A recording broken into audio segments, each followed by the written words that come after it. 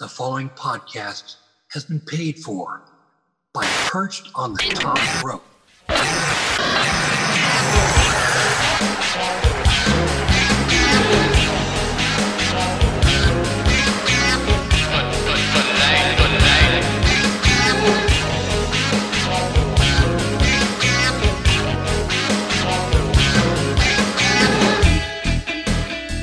Them boys from Sandy Fort, Delaware, baby. Perched on the Top Rope podcast. You better listen to it, or I'm gonna be on the Perched on the Top Rope, and I'm gonna drop this froggy bow on your head. Welcome everyone to the number 2 podcast in America, ladies and gentlemen, on Chartable's Top 250. I am your host, former dirt sheet writer from Ringside News, Sports Keta, Daily DDT. Ladies and gentlemen, I am Lee Walker, and I am joined by co-host Alex Todd, who you know as the Adorable One. So, ladies and gentlemen, before we begin, I brought up Chartable. Perched on the Top Rope is currently 2nd in America in wrestling, 83 in America in the sports category. But not only that, we are 149 in Australia, 64 in Saudi Arabia, 72 in South Africa, 69 in the Philippines, giggity. Number 6 in Algeria in the sports category, and number 2 in Algeria in wrestling. So, ladies and gentlemen, thank you for getting us to where we are today. It's been a very long 5 years, but a very rewarding 5 years. Alex, are you ready to do this show? I'm ready to do this, but before we go ahead with that, I'm gonna do a little, 2-minute interview on you, because I just want to get your thoughts, man. How does it feel? Aside from the sports category, how does it feel being the number 2 wrestling podcast in America? Let's get your raw emotions, your raw thoughts on it. So, I was extremely hyped when I saw that I had charted 19 in America the other day, breaking the top 20, because I'd never done that before. Right. I'd ranked high as 70 in America. Other countries like Indonesia, I have been number 1 in. But other countries like Ireland, Germany, Great Britain, Canada, I've been in those chartables also, along with aside from the ones I had just listed.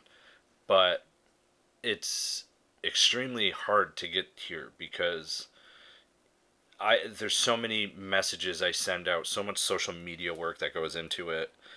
So when I actually saw that I ranked 19th, I was like, this is as good as it gets.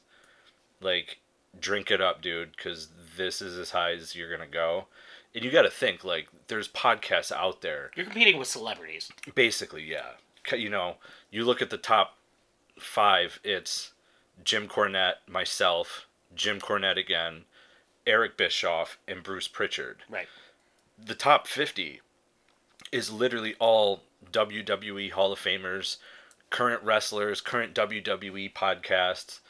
And the fact that fans out here want to listen to me, I'm very humbled and grateful for that. Yeah, it's wild that you're literally in the company of men who have ran promotions. Eric Bischoff ran WCW. Pritchard, Cornette have both had their spots in TNA, WWE, etc. That's just wild, man. And I'm very happy for you.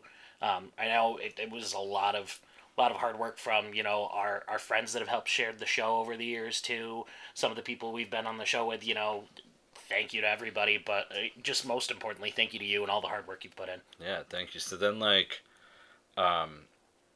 I saw that I had dropped in America, and then I saw it went back up, and I went up to, a higher spot. And then I saw I was, 6th or 7th, and I was like, what is going on? Holy crap. Literally just freaking out. Yep, like so a then, giddy schoolgirl. The group chat blew up, ladies and gentlemen. So then after that, before I went to bed, I had done episode 170, fans. November 13th, 2005, Eddie Guerrero had passed away. So I did a tribute show that day to Eddie. So if you're an Eddie Guerrero fan, you can go back and listen to episode 170, Apple Podcast, Perched on the Top Rope. I had just gotten done with the episode, loaded it up, and right before I went to bed, I refreshed on Chartable and saw that I was number 2 in America. I instantly like freaked out and just started calling people. I called you. I called my girlfriend. Posted on social media. So it's something I never expected. It's always been a dream come true to be number one in America. So fans, listen to this episode. Listen to other episodes. Tell your friends. Tell your friends. Help me reach my goal in becoming the number one podcast for professional wrestling in America. Please. We beg. Yeah, otherwise, it's been a really cool feeling. I'm in awe. Like, I've had a lot of people like Dave LaGreca from Busted Open congratulate me on Facebook. I've had others like Mark Madison, Brian Clark, guys like that, who are in the industry. Aaron Rift, who created WWFWCW.com 25 years ago, which is now NoDQ.com. Guys like that, really, a lot of people from the dirt sheets and stuff congratulating me and everything. And, those are like old colleagues to me, you know what I mean? Because I'm a former dirt sheet writer. So right. It's just been a really cool experience and just really, really cool to see. So unless you have any other questions, Al, we have some AEW Full Gear predictions and some other things to talk about. Hell yeah, let's do it. All right, so, ladies and gentlemen, AEW Full Gear is this Saturday, November 18th. You can catch it live on Fight TV. Now, I know what you're thinking. You're like, well, isn't AEW Collision on Saturday at 8 o'clock? You're right, fans. It is. But it has a special time this week and day. Friday, 8 p.m. Eastern Time, going head-to-head with WWE SmackDown. I had a feeling this was going to happen eventually because WWE and AEW kind of had this history over the past couple of years of occasionally switching up the days they do their pay-per-views on. Sometimes WWE mostly shockingly sticks to Saturdays now as opposed to the traditional Sunday in the past. But AEW has kind of gone back and forth. Sometimes they do their show on a Sunday, sometimes they do it on a Saturday. And after Collision started, I was like, they're going to run into an issue at some point. There's going to be a scheduling issue with whatever WWE might have going on or with their own show. So it's cool that they, didn't struggle to figure out what they were going to do here. Yeah. So Friday, they'll go head-to-head with SmackDown.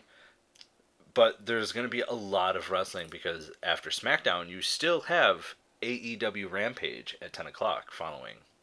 So Friday, you're going to get a lot of wrestling, folks, before AEW Full Gear. So be ready for that. Be ready for a good Friday night. Now, as far as AEW Full Gear, there are 9 matches total, one being on the pre-show. And the pre-show is MJF and a tag team partner to be announced, taking on Colton and Austin Gunn, the Guns, for the not AEW, wow. I'm sorry. I'm used to saying that because he is the AEW champion. Yeah. It's for the ROH World Tag Team Championships. Now, Al, I'm going to break down basically what had happened. Okay. On September 27th, the episode of Dynamite, Jay White had interrupted MJF. White had claimed that he was ultimately responsible for MJF and Adam Cole's friendship, and subsequently teaming, better than you, Bebe. As Cole had gotten injured in their match at the 2022 Forbidden Door, Cole becoming involved with MJF after returning the following year, White then claimed that he would take the AEW Championship from MJF the following week on Dynamite. White, along with his Bullet Club Gold stablemates Juice Robinson and the Guns, attacked MJF. And did exactly what he said he was going to. He stole the AEW Championship. But then he also challenged him, MJF, for the title at Full Gear. Now, MJF accepted. Of course, he's hot because his title's been stolen from him. Mm-hmm. So, the episode, October 24th, the Guns stated that they wanted a match against MJF for the ROH Tag Team Championships. They wanted it at Full Gear, of course, and MJF accepted. Now, October 30th, it was announced that it's going to be MJF and a mystery partner to defend those titles at Full Gear 0 Hour. on the pre-show. Since MJF's championship partner suffered a broken foot in late September, we haven't seen Adam Cole, so we are going to get MJF and a mystery partner, and we watched him struggle to find not just one tag team partner recently, but 3 for an 8-man tag match, which he, ended up choosing the Acclaimed for that, and not much of a choice. Everyone else, subsequently didn't want to team with him. But nonetheless, he was able to find those 3, even though they had been chasing him down the whole night, that night on AEW Dynamite. Yeah, and even before this storyline made it to TV, Max Caster has been being like a weird stalker girlfriend to MJF on social media for years now, so I love that angle finally made it onto TV. Yeah, and the fact that they have history together from Create-A-Pro. Yep, they came up together. Yeah, which is really, really cool. Now, I gotta ask, Al, who do you think is going to be MJF's mystery partner for this match? Okay, so in my opinion, it is going to be one of 3 people. It is going to be one of 4 people. It's going to be either a returning Adam Cole, because there's been a lot of speculation that this foot injury has been worked into the storyline, and that the x-ray that was put on social media could have easily just been not his foot, and it could have been photoshopped. But we'll get into that a little later on. That's the least likely for me. Other possibility, Max Caster steps in, even though he's already part of the Trios Champions. It's just been his thing where he's been trying to defend MJF lately, so I could see that too. 2 names, though, for my remaining 2 guesses that have actually been pretty hot on the internet to be possible tag team partners for MJF lately are none other than the man you formerly interviewed, Richard Holiday, is one guest that's been all over the internet, which I feel like his gimmick with MJF's would pair up very nicely. The other big rumor is that it could be former MLW champion Alexander Hammerstone. So I'm leaning more towards one of the 2 of them. Preferably, I think just with the type of character, I'm going to go out with the dark horse. I'm going to say it's Richard Holiday. I find that interesting. Has Alexander Hammerstone been released from MLW yet? I'll have to double check on that. I'll fact check that real quick. Because his contract, last I knew, was up on 2025. Now, Richard Holiday would also be a surprise to me, especially after the fact that he is no longer dating Alicia Atout, and MJF is dating his now ex-girlfriend. So I'd be curious to see if that played any sort of rift in the friendship or anything like that. And Tony Khan, I think this would,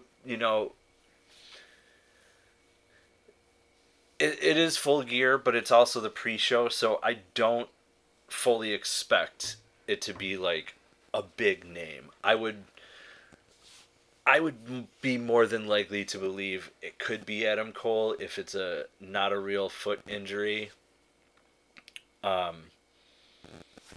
Honestly, I really would not know who it would be besides a returning Adam Cole to shock the world.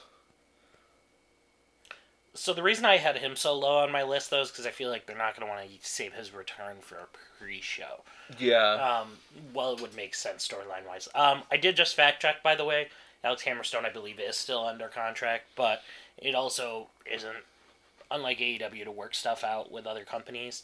I had only brought that up because that was those 2 names were circling the internet a lot the past couple days. Yeah, I remember Hammerstone, though, because I remember specifically MLW did allow the release of Lance Anawahi and his tag team partner, but it wasn't said by MLW, but it was basically known that they were not going to grant him his release.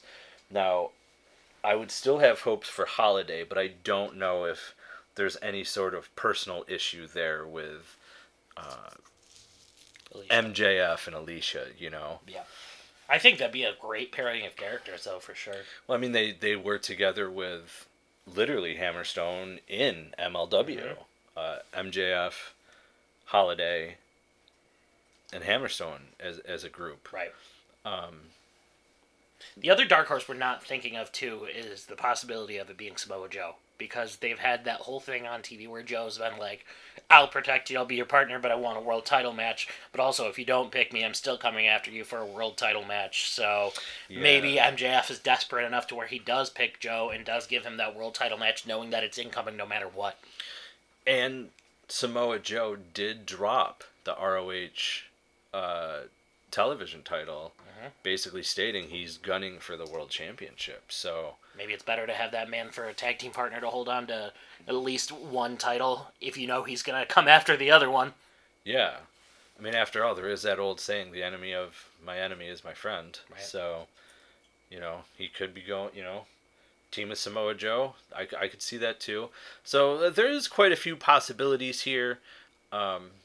However, as far as the match goes, I don't think MJF loses whoever he's teaming with. The man is way too hot right now as far as this goes. I think the only way he loses if he doesn't end up having a partner at all and has to go 1-on-2. But then if he does lose, I feel like that almost solidifies what happens in the main event. Yeah. Not that that's my prediction or anything. That's just kind of like my thought process if that's what they went with. Like, if you're losing one title, you're most likely not losing the other one. Yeah. But that's just like if they don't come up with a tag team partner type situation. Yeah, and I mean, he's done this before where he's defended both and won both, so. Yeah. Our next match is the AEW Women's Championship. Hikaru Shida, the champion, taking on timeless Toni Storm with Luther. Now, this change in character with Toni Storm was quite a shocker to me. I always loved her look, the way she came out with the glasses, the hat. Punk rocker look. Yeah. But we see enough of that already in AEW and like every other company, because it's very hard, I think, for women to have gimmicks work. So you see a lot of the prissy type, bitchy type, punk rock type, and then there's people like Van Halen in WWE, who was just Viking, like Max the Impaler in NWA. Yep. So this has been interesting with Toni Storm for me. I've actually really enjoyed the weekly silent films. Her whole, she's given herself like this, like, while it's silent in black and white films, she's given herself this whole Marilyn Monroe-esque type makeover with, and it's different and it's working for me because, like we just said, everyone kind of has like the same thing going on in the women's division, even though the women's division was lacking a bit in AEW. It's been picked up a little bit. As far as who the champion is, though, Hikaru Shida, I'm not quite sure she's really a drawing power for the company. However, Alex, she has and is the first third-time women's champion in the company's history. Well, I know it's only a 4-year-old company. She still has that. She can still say she made history there. Yeah, and the big thing about this match, too, is that coming out of this, if Toni Storm does manage to pick up the victory and does manage to become the AEW Women's World Champion, she will tie Hikaru Shida for that right to being a 3-time Women's World Champion, because if you remember a couple years back, she was interim Women's World Champion. After Thunder Rosa was not able to make a return, they made an official statement that they counted her interim championship reign as an official AEW Women's World Championship reign. So if she wins this match, she ties Hikaru Shida for the record. So there's some big stakes in this match. Yeah, absolutely. And who do you think wins? Who do I think versus who do I want? I'm going to go with who do I want. I love the Timeless Tony Stone character right now. It kind of gives me the same vibes that Matt Hardy went through when he was doing the broken Matt Hardy thing. Like, it started as like a mental breakdown and then led to this thing that's like picking up a lot of steam. And any reason to get RJ City on AEW TV, I will always love, because I used to watch him wrestle. So seeing him on AEW TV with her is pretty cool too. I'm going to go with my girl. Timeless Tony Storm becomes the second time, 3-time AEW Women's World Champion. All right, so you're claiming we're going to have a second, third-time champion. Second, third. I'm going to stay with Ann Still. Okay. I'm going to say Hikaru Shida. There's not much personally for me here, but I think there's something in line why Hikaru Shida is the champion right now, and I think right now is not the time for her to drop the belt. Going against your girl, Toni Storm. I never thought I'd hear that. I know. I'm disappointed. I'd rather be disappointed than mad, I guess. Mm-hmm. I don't know. No, I thought that was worse. I thought people hate when you're disappointed. Whatever. I'm fine with it, I guess. Okay. You can be disappointed, just don't be mad at me. How's that? Okay. Just can't be both. One or the other. Yeah, it's got to be one or the other. The next match is the 6-man tag match, which is Sting, Darby Allin, and Adam Copeland with Ric Flair taking on Christian Cage, Luchasaurus, and Nick Wayne. Now, this dates back to Wrestle Dream, Alex, when Christian Cage defeated Darby Allin to retain the AEW TNT Championship, which also saw Nick Wayne turn on Darby Allin and join with Christian Cage. And Nick's mom was making a whole big deal about it, and they actually brought Nick Wayne's mom in for an interview with Nick, and it was. I like Nick Wayne's mom more than I like Nick Wayne. Yeah, it was. It's like I want to change the words to Stacy's mom. Nick Wayne's mom has got it going on. She's all I want. And I've waited for so long. Yeah, Nick, can't you see? You're not the friend for me. I know it might be wrong, but I'm in love with Nick Wayne's mom. Yeah, so Cage and Wayne would later attack Darby Allin further until Sting came out to make the save. But Luchasaurus also got involved in the attack on Sting and Allin. As Cage was about to perform the concerto on Sting, Adam Copeland, the rated R superstar, formerly known as Edge in WWE, made his AEW debut to save Sting and Allin. On the following Dynamite, Copeland tried to bring Cage to his senses and reunite as a team, but Cage refused. What were the exact words that Cage used before he walked out of the ring, Al? Oh, he said, "Go fuck yourself." And the FCC won't let me be. All right. So, on October 24th, on AEW Dynamite, Christian Cage, Luchasaurus, and Nick Wayne interrupted Sting and challenged him, Allin, and a partner of their choosing to a 6-man tag team match. This was also the, debut of Ric Flair. Ric Flair came out and told Sting, "I want to be there for the last ride with you," and yada yada, so on and so forth. So if we see Ric Flair wrestle, I'm just going to say this, fans. Go back and watch his so-called retirement match that he had and tell me if you think he should go into the ring. Listen, at this point, out of the 4 members of Evolution, Ric Flair's had the most recent match, so he's got less ring rust than the other 3 combined. Give him a break. Well, in all fairness, Triple H can't wrestle. Yeah, he almost died. So there's that. Glad you're doing well, Hunter. So they challenged them to a match. Sting accepted. Later, during a backstage interview, Adam Copeland said he refused to fight Christian Cage. But then Sting and Allin appeared and told him that Cage could not be trusted. The following week, after Cage, Luchasaurus, and Wayne attacked Copeland, he was saved by Sting and Allin. Copeland then stated he would be there to partner at Full Gear. So, there's a lot. This dates back a while. the feud with Christian Cage and Darby Allin and the Hot Potato Championship. Oh, yes. Yeah, ladies and gentlemen, the TNT Championship is known as the Hot Potato Championship around here. If you haven't listened in before when we talk about AEW, the TNT Championship has changed hands more than the WWF Hardcore title when it had a 24/7 run. Changed more hands than the 24/7 Championship in WWE. This belt has changed hands so many times. There's already 5 or 6 different variations of the belt because the first 5 or 6 people made their own custom belt out of it and brought it to TV. So, yeah, there we are with that. Little over dramatic, but I will say they haven't been doing as much of the hot potato with the championship lately in the past few months as they were at like the end of last year, beginning of this year. Christian Cage getting involved in the division has definitely helped, I think.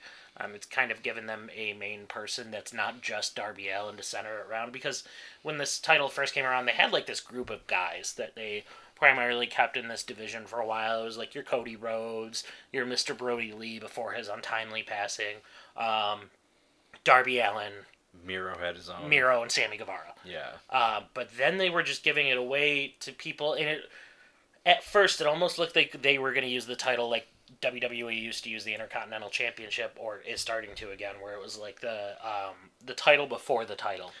And then something happened around Wardlow's first title reign, and then it just went back and forth between everyone. So they're kind of starting to change that a little bit, and I think Christian Cage being involved has definitely helped. Yeah, especially because he's a heel character, so like heels don't, I feel like, don't defend their championships nearly as much as a face character. Heels hold titles longer for sure. Yeah, 100%. I look at Roman Reigns in WWE right Or now. Gunther. Yeah, that's all you need to say right there. Just those two names. MJF was heel for most of this AEW World Title run until recently. So I just don't understand the need for Ric Flair not trying to stir anything up. It's just like it's a Ric Flair move. Like once you think he's finally settling down and out of the spotlight, there he is.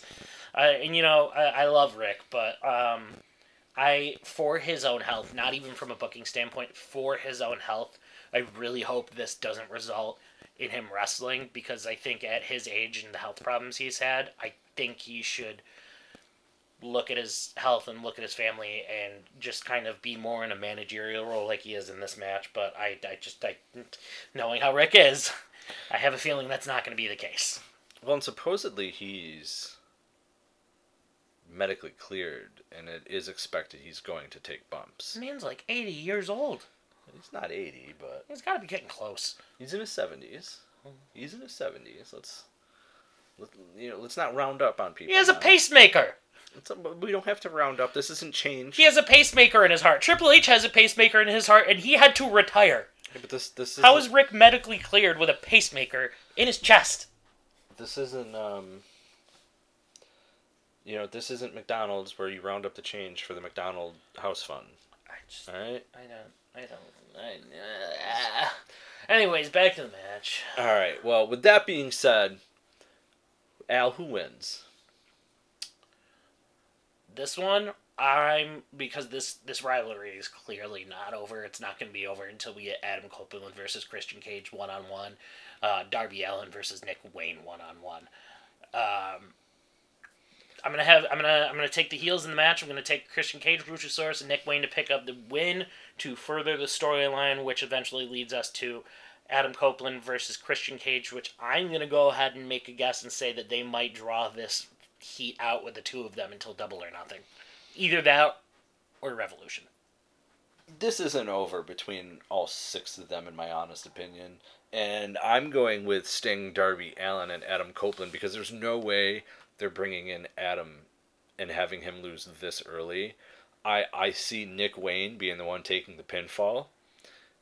I mean, and the other reason why I say I don't see that happening, because one of Adam Copeland, so early in his career in AEW, they don't want to have him like already get an L. I think with this being Sting's final run, and the fact that we know he's retiring in 2024, I think they're going to have him have just a spectacular run. I don't see really him losing. So I'm going with Sting, Darby, and Adam. But I do think that no matter like the loss for the heels, I feel the storyline will still continue because there's so much history between Copeland and Cage. And there's already enough history between Darby Allin and Cage. So So you think it's more of a situation where the baby faces pick up the victory and then the heels do something to get their heat back and leads to something further down the road? yeah. So we kind of have a same ending, different result of this match, though. Yeah, like I don't see anyone interfering in this match, maybe except for Ric Flair. I don't see I don't see the heels if they lose interfering with the group afterwards. I think it's more like they're going to roll out of the ring, take their ball and go home, and then on Dynamite is where you see everything pick back up again. Okay, I can respect that. Now, the next match had a little controversy to it a while back. Not so much these two particular with each other, but it is the AEW International Championship. Orange Cassidy, the champion, taking on Jon Moxley. And I say that there's some controversy here because Jon Moxley had taken on Rey Fenix. And Rey Fenix hit his finisher, but when you watch him sit out with the pile driver, it was very much like a Owen Hart, Stone Cold Steve Austin thing. But you see Moxley's head literally bounce off the mat and like his neck like just disappears for a second. Rey Fenix goes for the pin. The referee only does a 2 count, and then Moxley, his shoulders don't even move. You actually can see on camera his eyes look up, and he says something to the ref. So Rey Fenix hits the move again, but it looks like his head hits again, and then the ref goes 1, 2, 3, new international champion Rey Fenix. But Rey Fenix was clearly not supposed to win that match. So they had him hold it and basically have him be a placeholder, if you will. And he lost it a week or 2 later to Orange Cassidy. So Orange Cassidy is the international champion again. He's also the longest reigning international champion in his first run. Yep. So Moxley comes back. Moxley wants his AEW International Championship, which brings us to this match. And all I have to say about this is, I'm just going to say it right now, Alex. Jon Moxley and new AEW International Champion. And I'm going with that because there was clearly a storyline with Jon Moxley in the International Championship that AEW wants to run. Because if they didn't, they wouldn't put him back in this title match or title reign or whatever. Yeah, I fully agree. This whole storyline has gotten kind of messed up by Moxley's injury. There was a clear audible that was supposed to be called in that match from what's been told already, to where after he got injured the first time, the referee was supposed to call for the 3 count, and then Moxley got pissed off at him. There's a little bit of heat with the ref, according to backstage sources. Yeah, I just thought it was really weird. At first that they didn't just keep the title on Rey Fenix and then have him lose back to Moxley, but I think this makes a little more sense because there was already that pre-existing feud with Orange Cassidy and Jon Moxley heading into, All Out or All In, one of the two. I don't remember which pay-per-view they had the original match. But I think this makes more sense for heat purposes to get it back on Jon Moxley, even though the BCC is kind of like a tweener role right now. But it makes more sense for him to go back to a rival that he just very recently had bad blood with to regain the title, because now it'll show that he unmercifully beat Orange Cassidy twice. Orange Cassidy is known as probably the workhorse of AEW at this point, so I think that'll be good for them. It'll be interesting to see where they go with this, because it also, even though they're the AEW Tag Team Champions, it looks like they're slowly building up to Ricky Starks versus Jon Moxley. So I think a lot of that depends on how this pay-per-view goes, who's champion. in whatever matches, but with the tag titles and the international championship. But for this one, I'm going to agree with you. I'm going to say Jon Moxley wins the title back. We bring up Ricky Starks, and fans, if you go to youtube.com at Perched on the Top Rope or Apple Podcast episode 159, you can listen to Lance Archer. That's right, we had AEW's The Murder Hawk Monster, Lance Archer, on Perched on the Top Rope, and he praised Ricky Starks huge, especially for winning the Owen Hart Cup. So I do expect a singles run and again out of Starks here pretty soon. Well, they're definitely going in that direction too, because before the whole firing of CM Punk, it was very clear that we were heading into a big program with Punk and Starks, and then they moved that over to being with Bryan Danielson. So they clearly have plans for Ricky Starks right now. They just gotta, with everything that's gotten moved around between Punk being fired and Danielson being injured, they've just got to move the right pieces into play. Yeah, and we're going to be talking about Ricky Starks in a few minutes because he has a match on this card. But first, let's get to the Texas Death Match between Adam Hangman Page and Swerve Strickland with Prince Nana. What's my name? Prince Nana. What's my name? Say what's my name. All right.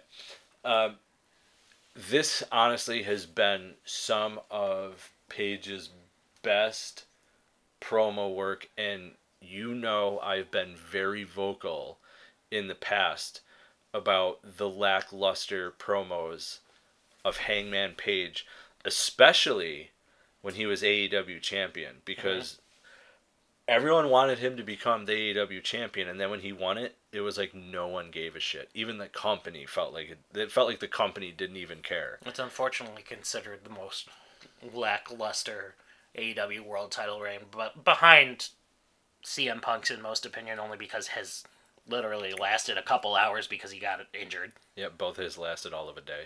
Yeah, well, one was a day and the other one was like a couple days until the following Dynamite when he hurt his ankle. Yeah, so aside from those two, a lot of people consider Hangman Adam Page's world title run a little lackluster, kind of because of management hiding him and not keeping him on the shows frequently, and his promo work. But like what you said, this program, I never thought that, and this is nothing against either performer, I never thought that these two would be, I never thought I needed this program as much as I do. They are highlighting the very best of both Hangman Adam Page and Swerve Strickland in this program, and I firmly believe whoever comes out on top of this should be eventually in line for an AEW world title match or run. Yeah, and so far, we're on the fifth match, really the fourth for the actual pay-per-view itself. But if I had to pick so far, the best promo work has been with these two. Swerve, I'm using quotations here, folks, breaking in to Hangman's house, being in front of the crib. You remember, I'm sitting there in the group chat because I'm thinking to myself, where's his wife? Is the baby in bed? Is she in bed? Is there a baby in the crib? How did someone just break in that easy? Don't you have a Ring camera, bro? All these things are playing through my head, right? And, I mean, I know it's a staged house and everything like that. These are the little differences, though, between AEW and WWE. I mean, not even WWE, WWF. Stone Cold and Pillman. Pillman's in the house with his wife. They made it look like, I'm fairly certain, though, they actually used his house. But, like, he was there. Look at Randy Orton and Triple H. That one was a more obvious staged compared to the Austin and Pillman thing, but still, both had felt more real than Swerve's. I'm glad you changed it to WWF and not WWE, not accounting for the Randy Orton Triple H thing, because they also did that thing with Seth Rollins and Edge a few years ago, where Edge did the same thing as Strickland. He simply just waltzed into Edge's house and was just apparently setting up a camera and just sitting there basically taking an interview for himself right in the middle of Edge's house. Yeah, so like I was sitting there and I was just like, I was watching it, and the whole time though I'm like, where's the wife? Is the baby in the crib? Like, you don't hear any crying or anything, so like you assume no. You just assume no one was home. But I think it would have gave it more realism if someone was, like, if his wife was there. And, you know, even if they had just audio of like a baby crying or something in the crib, you know what I mean? It would have gave me more realism, like if the baby cries and his wife turns or, you know, comes into the room to check on the baby and Swerve is standing there and Nana standing there, and like that's when Adam runs out of the ring in a panic, right? Right. Because now he could think, oh, no one's home, but then, you know, he hears the baby cry and his wife is right there and he just bugs right out, you know? Right. But it is what it is. It was still a great segment. I'm just being a picky fan of over 30 years nitpicking everything because that's what we do, apparently. So, Well, to go off of that, though, the Hangman Adam Page promo on AEW Dynamite this week was probably his best promo work that I've ever seen. The only time I've ever seen him come close was when he basically shot on CM Punk in the middle of the ring before Double or Nothing. But he literally was just talking about, he was taking shots at Swerve about him getting fired from WWE when he got released. He was taking shots at his wife not wanting to see him, his kids not wanting to see him. And that's the type of stuff people bought into when they did that feud in WWE between Riddle and Seth Rollins, where real life shit was getting brought up. And Hangman Adam Page is not typically that type of person that does that in a promo, but like, this program with Swerve has really lit a fire under both their asses, and in my opinion, has been continually the most entertaining thing on AEW television that is not MJF. yeah, that's why I said it's definitely the best promo stuff I've been watching. I'm very happy with it, to be honest with you. Me too. However, for this match, because of how Swerve went about it and the way that, like, I feel like the promos and everything, and especially the breaking into Hangman's house, I feel like I'm leaning towards Hangman winning the match. I would honestly love to see Swerve win the match because he's part of a faction. You know, where Hangman kind of is, but kind of isn't when it comes to the Bucks and Kenny Omega, who we're about to talk about. The Elite is always a dysfunctional family. They're always on and off. Yeah. They're like that family you watch go on Springer more than once type deal. Yeah. So I'm going with Hangman Adam Page to win this. I'm torn on this one because they could both use the victory here. It just depends on how the company sets up the loser going forward afterwards, because Hangman also has lost a couple of big matches in the past year or two. It kind of seems like the beginning of this feud was a redemption story for Hangman, because Swerve, when this whole thing started, called out Hangman Adam Page saying about how, you know, the company hasn't invested in any new gear for him, he hasn't been winning a ton of matches, he hasn't been winning titles, and that he had basically gone stagnant, and that is why Swerve wanted to take him out, is because he wanted that spot. He wanted to be able to show that he, with the right machine behind him, could become the first black AEW world champion, which would be cool for him to make history in that sense. So it's like, on this side, you've got Swerve, who could literally make history in AEW, and then you've got this awesome, organic redemption story for Hangman Adam Page too. But my problem with the Hangman Adam Page redemption story is it's already been done.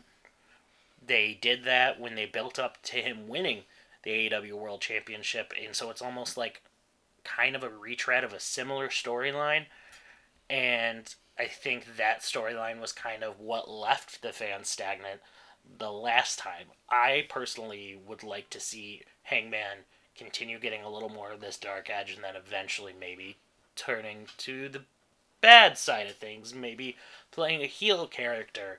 He was good at it when he was in Bullet Club in New Japan, and he barely had to talk at that point. Now that he can talk, I think he would make an excellent heel. I'm going to go with Swerve Strickland to win this one. Okay. We've been quite different on this whole pay-per-view tonight. I like it. And I think Swerve versus MJF would be a solid program for the world title. That'd be a good match. Yeah. It'd be a good match. I mean, Hangman always puts on a good match. It's just, you know, that one, the title reign they gave him, it was just so lackluster. I actually think it hurt his career a lot. Yeah. I think I'll be happy no matter who wins this match. I just want them to set up whoever loses it the right way going forward. Because they could both use the win. Obviously, they're not both going to get it. So just make sure you have a plan for whoever's not winning this match. Yeah. It's going to be a good match, though. Texas Death Match, I feel like that's a type of match that Hangman could put on a solid performance. Yeah. I agree. And our next match has an odd stipulation to it. Now, it's a tag team match. It's the Golden Jets, Kenny Omega and Chris Jericho, taking on the Young Bucks, Matt and Nick Jackson. Funny story, I've interviewed 3 out of the 4 men in this match. If the Golden Jets win, they will get the Young Bucks AEW Tag Team Championship opportunity, as they are the number 1 contender for the AEW Tag Team Championships. But if the Young Bucks win, the Golden Jets must disband as a team. Now, Nick and Matt had an issue with Jericho being, teaming with Omega because, every faction he's been part of, he is literally disbanded in the 4 years of him being in AEW because the leader starts demanding too much. The narcissistic comes out of Chris Jericho, and we're seeing a different side of Jericho right now, teaming with Kenny Omega here as the Golden Jets. I do have to say, though, I don't want to. I'm going to hold off on what I was about to say because we're talking about it in a little bit. Okay. But there is somebody who I think Kenny Omega will end up teaming with that had a different golden name, if you will. Yeah, I think another thing that we're not even thinking about, too, the other reason, and they mentioned this in their first initial issue with Jericho and Omega, too, is that every group that Jericho has been a part of has also, at one point in time, targeted the Elite. Or targeted members of the Elite. Yes. When they weren't together. The Inner Circle and the Elite had an extraordinary feud at one point. Matt Hardy even got brought into it during the pandemic era. And then, I believe, if I'm remembering correctly, the JS had targeted certain members at times when the Elite wasn't together, but different members of the group as well. And at one point, during the Inner Circle feud, Chris Jericho also attacked Matt and Nick Jackson's father in a backstage segment, which they had mentioned when they brought up the issue with Kenny and Chris teaming together. I mean, it's known. Chris Jericho said it himself. If we're talking about on-screen wise, he's not a good person. He's done some shitty things, but it's more of an enemy of my enemy is my friend, which we brought up earlier, talking about Samoa Joe. Same thing applies here. Chris Jericho had, him and Kenny Omega had issues with Don Callis and Konosuke Takeshita, so they were just kind of trying to take care of that, and the Bucks, being the Bucks, got petty and didn't like it. I'm going to throw my opinion out here right now. The Golden Jets are going to win. And I say that because it's very clear that it looks like the Young Bucks are on the verge of yet another heel turn. They're the big show of AEW. They've gone back and forth between heel and face turns more than I can count in the 4 years that they've been together. I think we're going to see the Golden Jets win, and I think you're going to see the Young Bucks absolutely lose their mind and beat the living hell out of both of them after the match is over. And then you'll see Kenny and Chris go on to face Big Bill and Ricky Starks for the AEW Tag Team Championships. Well, we don't know that yet, but we do know that the Young Bucks are currently the number 1 contenders. And while I want to say that the Golden Jets do win, because I feel like they're going to be in line for tag team title shots, I am going to say the Young Bucks win this match and we see the disbanding of the Golden Jets, which I know doesn't make sense because it's a team that they just put together,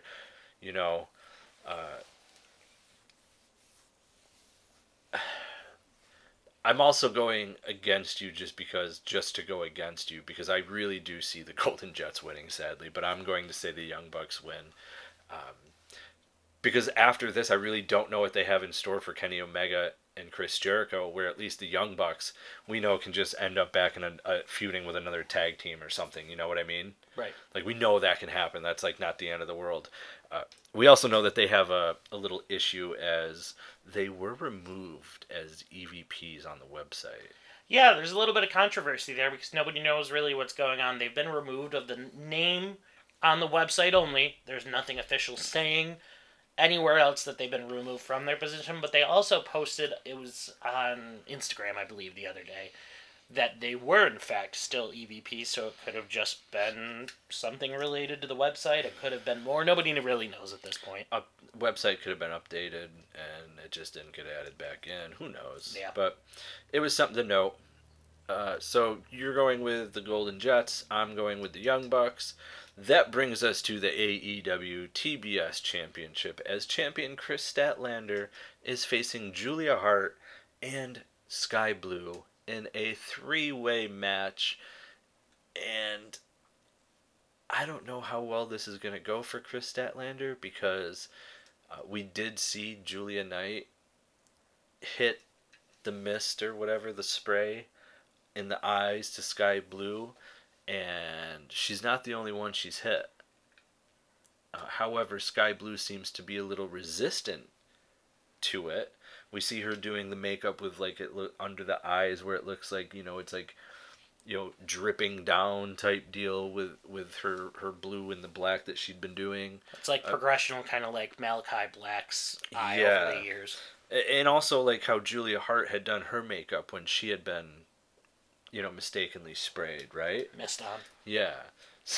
So there's, this could be potentially a 2-on-1 match where Sky helps Julia Hart become the champion, but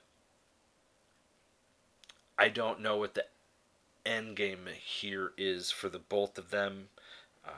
We have seen where Julia has seemingly been trying to recruit women into the group with Malachi Black and King and Matthews and everything, and Sky was one of those that she had targeted.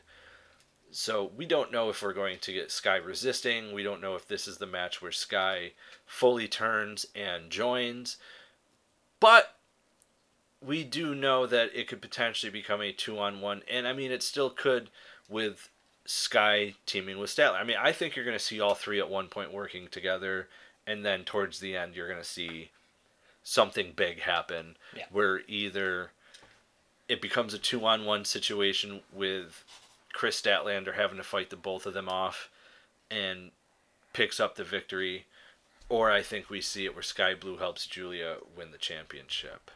What do you think?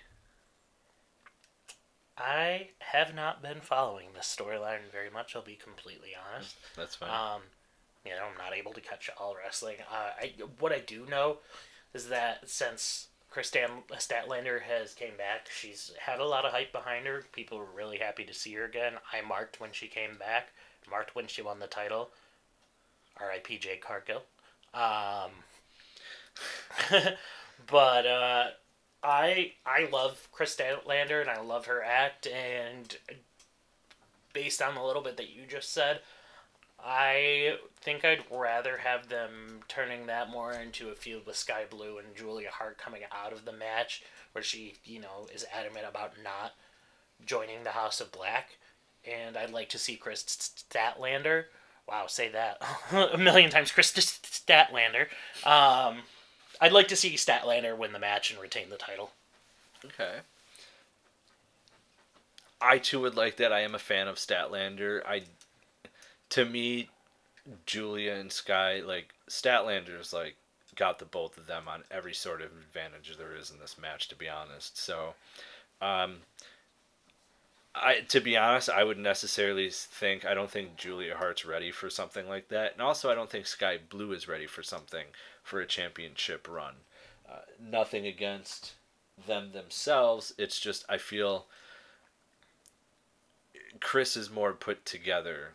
Yeah, sorry, I didn't mean to cut you off. That's all right. I think she's more put together as a competitor with her promo skills, in-ring skills than Julia and Sky. Again, no offense to them. It's just, I'm calling a spade here. Right, that and exposure, too, plays a large part into it. Julia has had some of it. Sky Blue is starting to get a little more exposure. I think let the rest of their feud with each other play out and gain some more steam behind it, and then maybe you revisit the idea of them winning, the TBS championship, or even vying for the women's world title a little further down the road. I think they both have what it takes. I think they're just on that ascent right now. Yeah, and I don't think they've had Julia Hart actually wrestle enough on TV or anything like that to like really get a title at this point right now. So I agree. The next is a 4-way tag team match for the AEW World Tag Team Championship. We have Ricky Starks and Big Bill as your champions, taking on Rush and Dralistico. Dralistico. That's what I meant to say, Dralistico. I said draw. I sounded it out as I was saying. You did what I just did when I tried to say Chris Statlander's last name. Yeah, I completely sounded it out. We've gone over this. You let me say the names of the people that aren't from the U.S. Well, this isn't New Japan Pro Wrestling, and I actually knew the name. It's just I literally was spelling it out as I was saying it for some reason, just to make sure I was saying it right. Don't change it. Yeah, thank you. They're taking on FTR, Cash Wheeler, and Dax Harwood. And they are also facing the Kings of the Black Throne, Malachi Black, and Brody King. Now, it was in the dirt sheets, Al, that Ricky Starks and Big Bill won as a favor. Why, I don't know. Ricky seems to be doing like heelish promo work from what I've been seeing. I will say this as a tag team, Ricky Starks and Big Bill as the champions has not done anything for me. I'm pretty sure they're being like the tag team that's like, yeah, we have the titles, but we don't want to defend them. Mm-hmm. And I feel like that's kind of what we're getting out of like the heels. They're like that. They're like a heel dollar store version of Enzo and Cass. That's essentially what I feel like we're getting again, and Ricky's being Enzo. But you can't top Enzo's mic skills. Sorry, Ricky. And you can't teach that. Literally. If I had to pick anyone, because there's, as far as like a storyline goes, like we know what has happened with Cash Wheeler, and at first that's why I thought they were going to have him drop the titles, was because of his incident with the road rage incident, getting arrested, with a gun. So I don't know if that plays an effect on how their career is going right now. I don't see Rush and Dralistico winning, to be honest. So if I had to pick anyone, I'm going that it's either going to be Ricky Starks and Big Bill retaining, or I'm saying the wild card team here, Brody King and Malachi Black, pick up their first wins for the House of Black championships, even though they were trios. Wow, not their first belts, but their first tag team gold, right, aside from the trio. So to add to what we were saying about them winning the tag team titles being a favor, it was a favor to FTR. This was also reported to. The reason they did the favor for them is because Cash Wheeler was also injured around the time of their match. I want to say it might have been another bicep injury. He's had issues with that bicep ever since he sliced it open that one time on Dynamite, I believe it was. It was on either Dynamite or Rampage. But it was injury related. He needed some time off. I don't think Rush and Dralistico have been built up the right way to win the tag team titles just yet. I think that could easily be done in time. I don't think that this is their night. I would like to see Ricky and Big Bill lose the titles because I want to see them both go on and do bigger and better things. I think Ricky Starks busting into the TNT title division after this whole Edge and Christian, or Adam Copeland and Christian Cage thing is done, I think could be a good spot for him too. He's already got a little bit of a built-in thing going on with Adam Copeland already. So I think that would give him some exposure to bigger stars. And honestly, with all the work that Big Bill has put in over the past years, beating his addiction issues, going on to have an awesome run and Impact, and then coming to AEW, while he might not be the person to win it, I think he'd be a good challenger for the AEW World Championship too at this point in his career. So I think they both have more upwards direction they can take if they lose the tag team titles. And they've had enough of it. It hasn't been a super long reign, but it hasn't been a super short reign. I think they've had enough of a tag team title reign at this point to warrant that. So my two, you can never bet against FTR because they could win the tag titles on any given night at any given company. So I think it's possible that they win. We're going to actually agree for once because I've heard some rumblings that there's tag team plans for Malachi and Brody because Buddy Murphy or Buddy Matthews, whatever he goes by now, I think has been taking care of his visa issues and whatnot.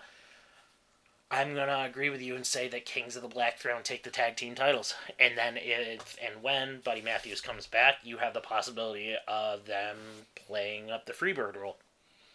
Yeah, where anyone can defend them. Yep. I like that.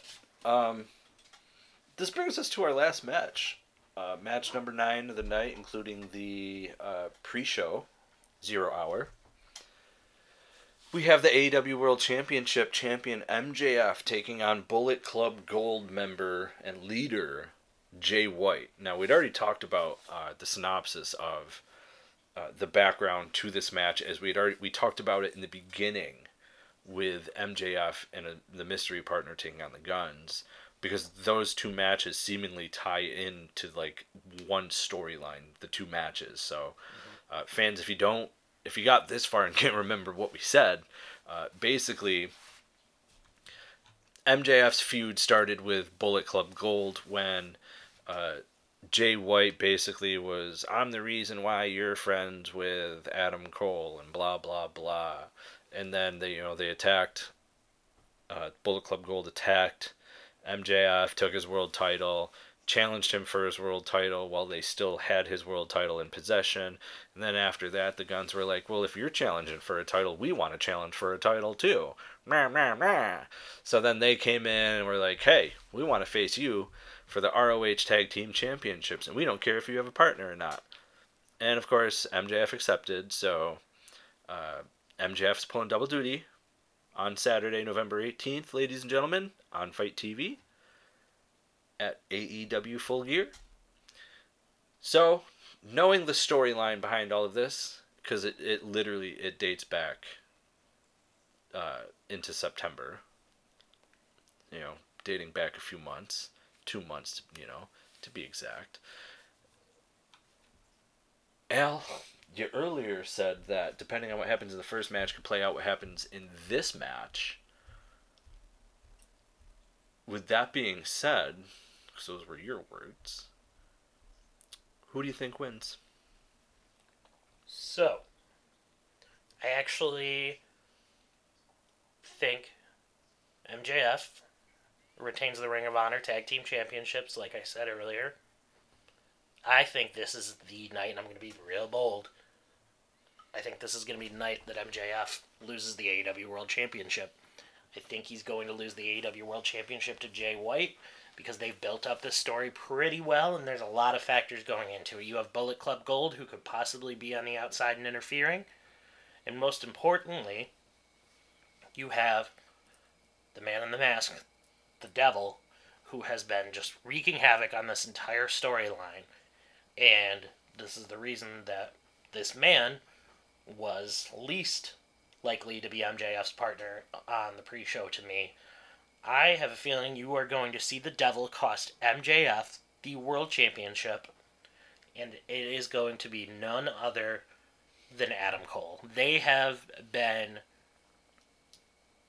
basically foreshadowing this for a while, that one of them was going to turn on each other since their feud started, their friendship started, and at first it looked like it was going to be MJF, and then this organic babyface turn happened, and MJF is quite possibly the hottest thing in pro wrestling right now, the hottest thing in sports entertainment right now. I would put what he's doing as more entertaining than anything in any company right now, and that's not a shot on any company.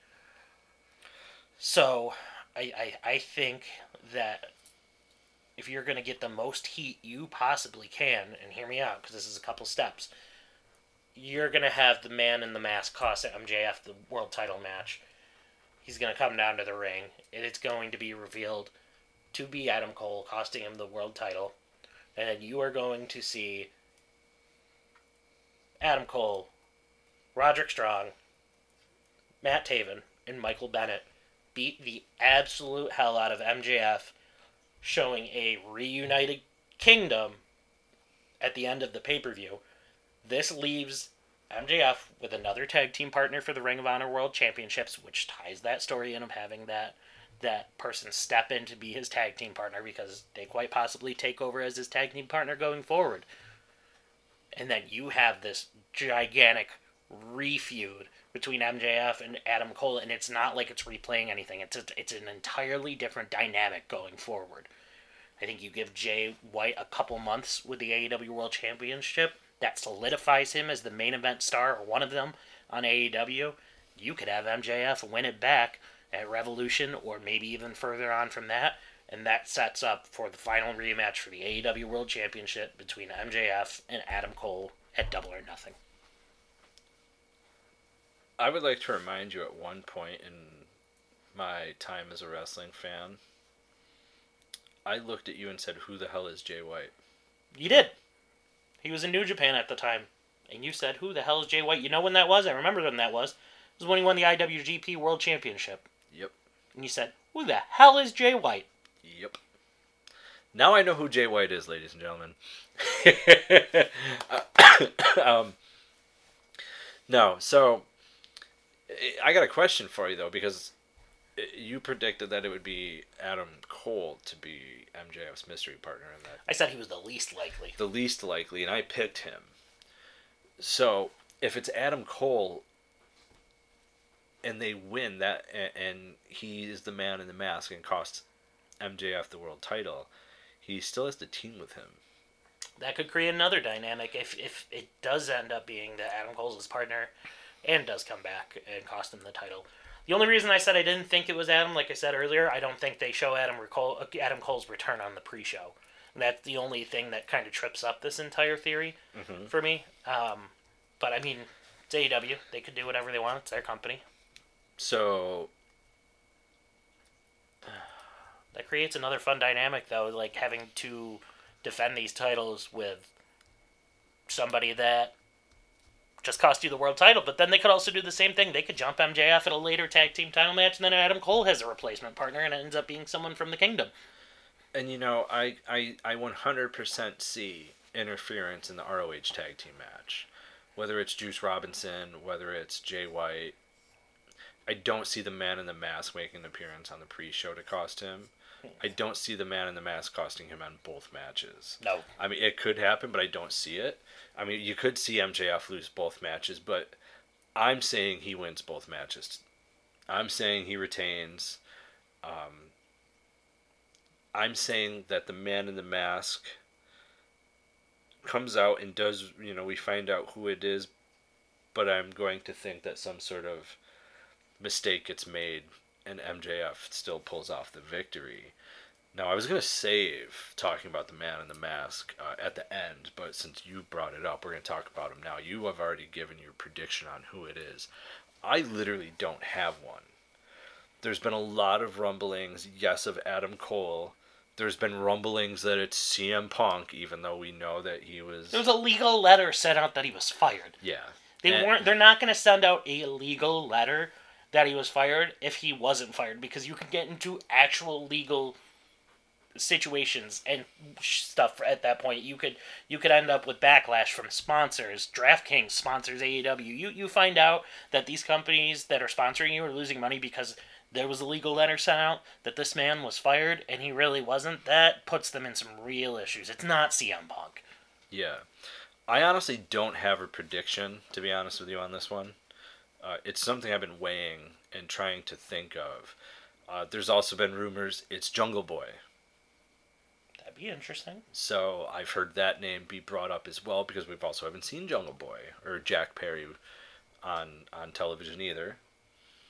So whoever it is, it's definitely a thinner male. It's not someone who's like and they're not tall either, which is also why I was like leaning towards a Jungle Boy. Why?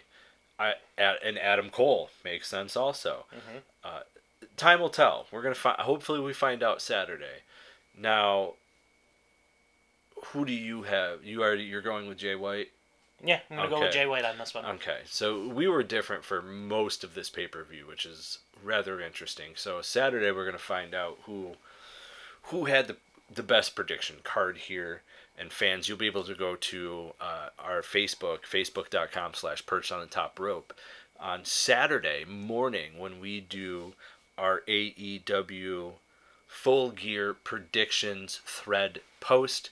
So make sure you jump on there, because if you guess the card, you're the first person to guess the card correctly, or the first person to have the most amount of matches wins, we are going to mail you an AEW 8x10 autograph of a random star.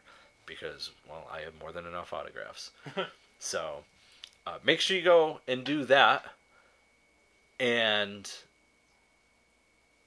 we've done the picking of the masked man, the devil himself, who we think it is. Now, earlier, Alex, we talked about not the sixth man, we talked about the Golden Jets and the Young Bucks.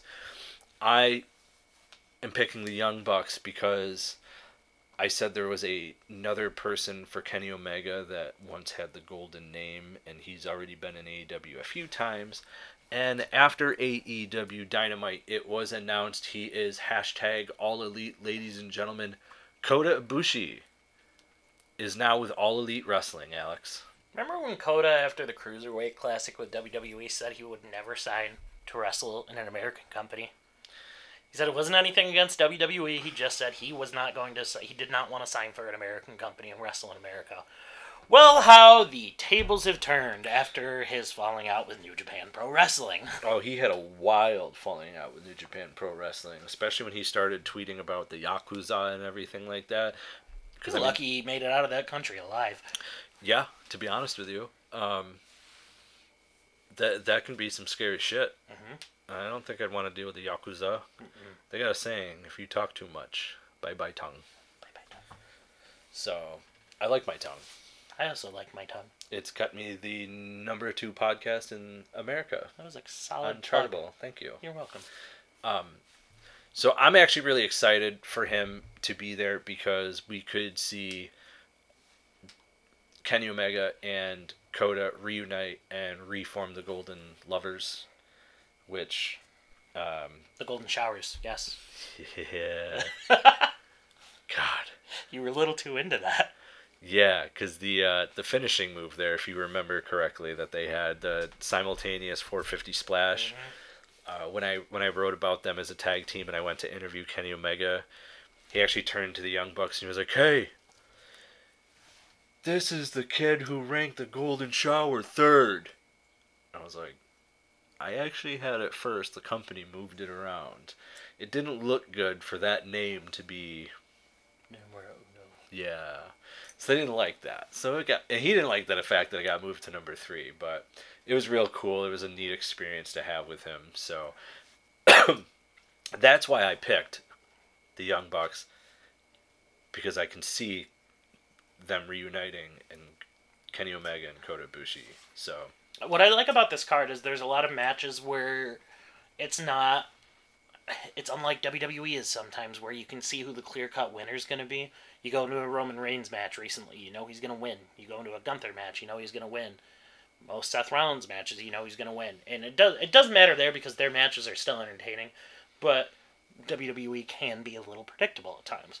Mm-hmm. This card is very unpredictable in the sense that there's a lot of different creative avenues that the participants involved could go in, whether they win or lose, that are already all built into storyline. AEW, I feel like, is starting to kind of slowly go back on an upside.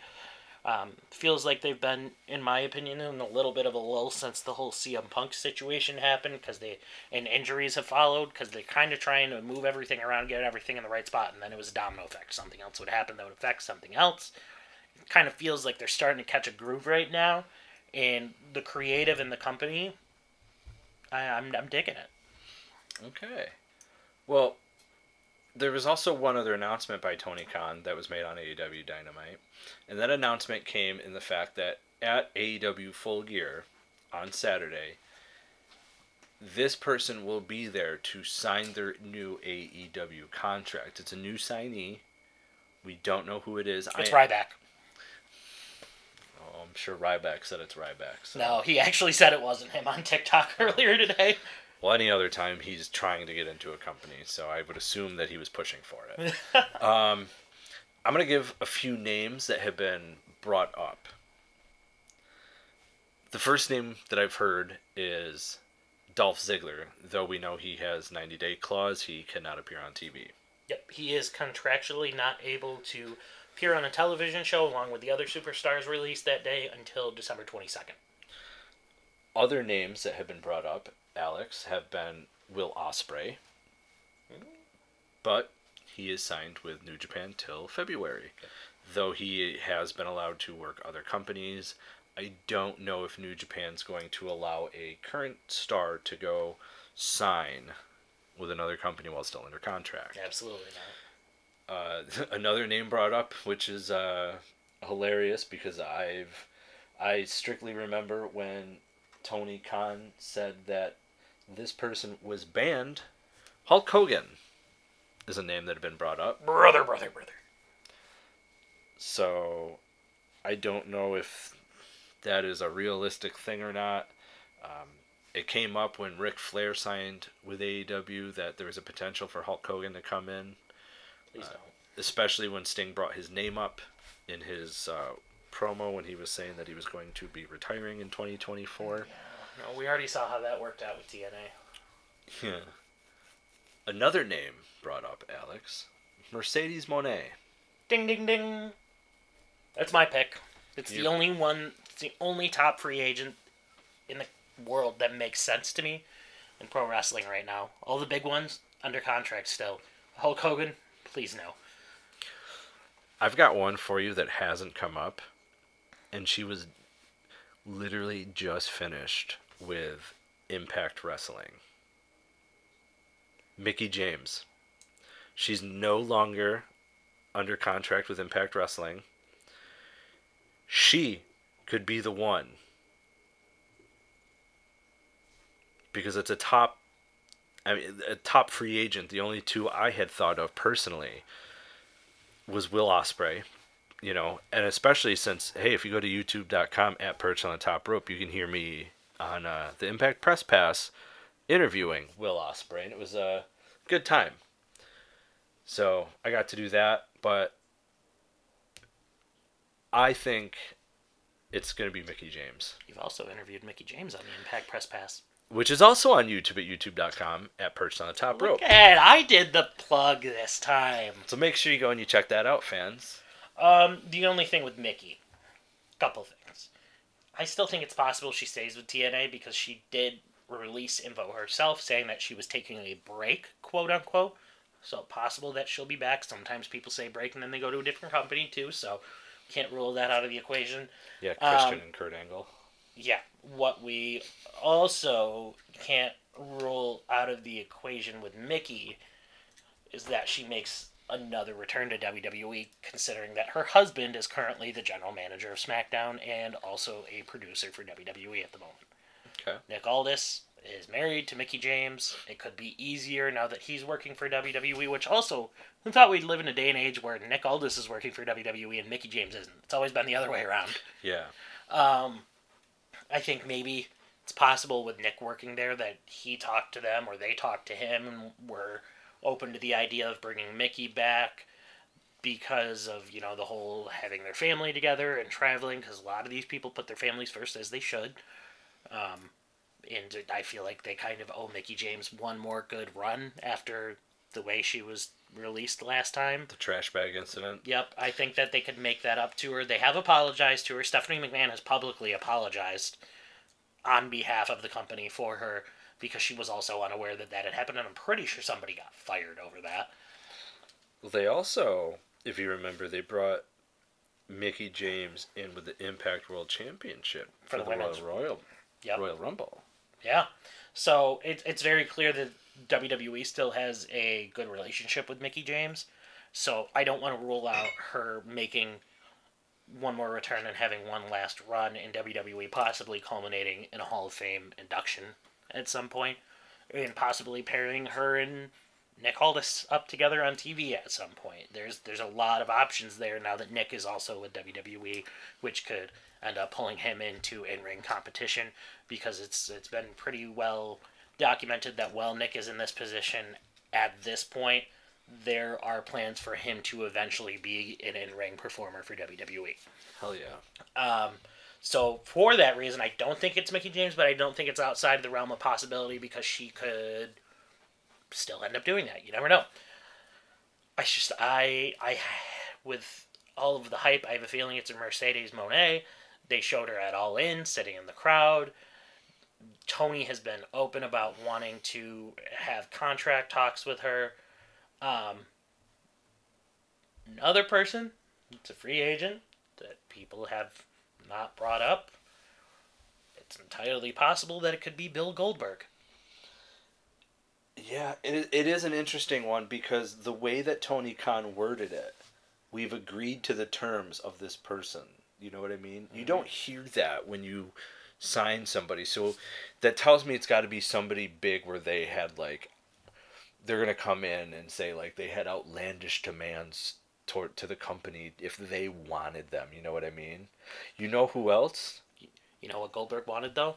A retirement match. That could be one of the terms that they agreed to. It could be Sting. Could be Sting. That's the other thing that led me to believe that. There's one other name that we left out, Al. She's no longer with WWE. It's a name that I never would have thought you would see work the independents. And Friday, November 17th in LA, she's actually working an independent show. Rowdy Ronda Rousey. Ooh. That kind of goes along with your agreed to the terms of thing. Because you know who she teamed with at the independent show? Marina Shafir. And where does she work? AEW. Interesting. Could get a reunion. If they pull in Jessamine Duke, too, at some point, they could have somewhat of a reuniting of the Four Horsewomen. Obviously, Shayna Baszler is signed to WWE, so she would not be involved, which wouldn't make sense anyways, considering they just had a feud that Shayna basically kicked Ronda out the door. So, I mean, that's another one that's possible. I feel like a good top three for me would be that it's either Ronda, Mercedes, or Goldberg. Okay. Because as much as some people don't want to see Goldberg in the ring at this point, terms could also be the length of the contract. And if it were to be Goldberg, it could be agreed that this is a short-term contract that eventually allows him to retire. People might not want to see him in the ring at this age, but I also feel like Goldberg has given enough to the wrestling business to where he deserves a proper labeled retirement match in front of a giant American crowd. I agree. Everybody deserves the retirement match. Yeah. You know, that's why, like, think about it. When Adam Copeland, Edge, when he was in WWE, when he retired, you know, it wasn't on his term, so he fought to get back there. Brian Danielson, whatever you want to call him, same thing in WWE. Didn't get a proper retirement match, is going to want a retirement match, and now has announced that after this year, he will only be wrestling part-time. The end of his full-time career is coming to an end here very shortly. It's really weird to think that people like Bryan Danielson and Adam Copeland and Christian Cage aren't finishing their careers in WWE. It is. I mean, we heard what Adam Copeland had to say, just that WWE didn't have anything for him anymore, and it was time to move on. And he didn't really have anything for them either, so it makes sense. His makes sense in the sense that he very clearly wants to end his career with Christian. Yeah, and, you know, there was a lot of speculation at some point, the possibility of them finishing their career in WWE, but now it's seemingly more of they're going to finish their career in AEW. Yep. And there is, without a shadow of a doubt, you are going to see them reunite, possibly face the Hardys, and who knows? Even though they signed Legends deals, you could possibly get a remake of Hardys, Edge and Christian, or Adam Copeland and Christian Cage. Not ENC, ANC. Yeah. So, them and the Dudleys. Which, just because you have a Legends deal doesn't mean you can't not sign for another company, because Bully Ray is still under exclusive TNA Impact Wrestling contract right now. And Sirius busted open. Yeah. So And we've seen him wrestle in NWA. He's wrestling in Impact now. So, if you remember correctly, if you go to Perched on the Top Rope, well, let me do it this way. If you go to youtube.com at Perched on the Top Rope, you can listen to Tatanka explain how the Legend contract works, and how he explains that you can, with his specific Legends deal, he can still go wrestle elsewhere. That is youtube.com at Perched on the Top Rope. That is our interview with WWE legend Tatanka. I was going to say there's nothing stopping Bully from coming and appearing on AEW. RVD's under WWE Legends contract, and he has been regularly competing in AEW as of recent. Yep, and we're also going to see him, hear me out here, we're also going to see RVD. He's part of Big Time Wrestling. Bobby Fulton's son, Dylan, runs that. He's has a contract with them as well. And you know who else? Riddle will also be working with Big Time Wrestling as well. And they actually have a match against each other in Big Time Wrestling. I can't remember where it is or anything like that, but fans, you can go to bigtimewrestling.com and check that out. It's going to be them just passing a blunt back and forth to each other throughout the entire match. The first one falls and gets the pin wins, right? It's going to be, bro, dude, and then one of them's just going to pass out. Yeah. And hopefully at the end, you got two thumbs pointing, and it's RVD. And speaking of RVD, ladies and gentlemen, remember, spoiler freeze, the way to be. But first, go to youtube.com/Perched on the Top Rope so you can check out all our interviews and unboxing videos and shorts on YouTube. Go like, comment, subscribe. You can also find us anywhere and everywhere podcasts are found, from Apple, Google, Spotify, Podbean, Podbay, Red Circle, Stitcher. You name it, we're there. It's Perched on the Top Rope. And, because I have to say it again, for all of you who have kept Perched on the Top Rope on the Chartable rankings, second in the USA under the wrestling category, 83 in America under sports, 149 in Australia, 64 in Saudi Arabia, 72 in South Africa, 69 in the Philippines, all under the wrestling category. And we are number 6 in Algeria in the sports category, and ranked second in Algeria in wrestling under Chartable's Top 250. So, ladies and gentlemen, from the bottom of my heart, thank you. You can also find us on TikTok, Perched on the Top Rope, where we have... It's going to do the thing. Yep. We have great scenes recreating the greatest moments in professional wrestling history using Celine Dion's My Heart Will Go On, because that song makes everything better, including Zack Ryder winning the Intercontinental Championship at WrestleMania 32. Because if you're going to try and tell me that is not one of the greatest moments in professional wrestling history, you're a liar.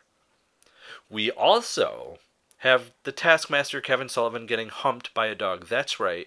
The Taskmaster Kevin Sullivan, that people once blamed on the death of Nancy, Chris Benoit, and their son, getting humped by a dog. TikTok, Perched on the Top Rope. You can also find us on twitch.tv/Perched on the Top Rope, where I am currently ranked under 150 on AEW Stadium Stampede for the video game AEW Fight Forever. You can also catch me on there playing 2K23 WWE. And every once in a while, if you're a Madden fan, you can watch me with the Buffalo Bills, because I'm playing better than them in the league right now. He's a hustler. I just want you to know. I'm just upset that he beat me. By over 20 points, by the way. Rude. You're welcome. You can also find us on Facebook at facebook.com/Perched on the Top Rope. We are on Twitter, Perched Top Rope, because according to Elon Musk, Perched on the Top Rope is too long. Boo. You can also find us on Instagram and Threads at Perched on the Top Rope Podcast. So remember, fans, spoiler freeze, the way to be. We're out.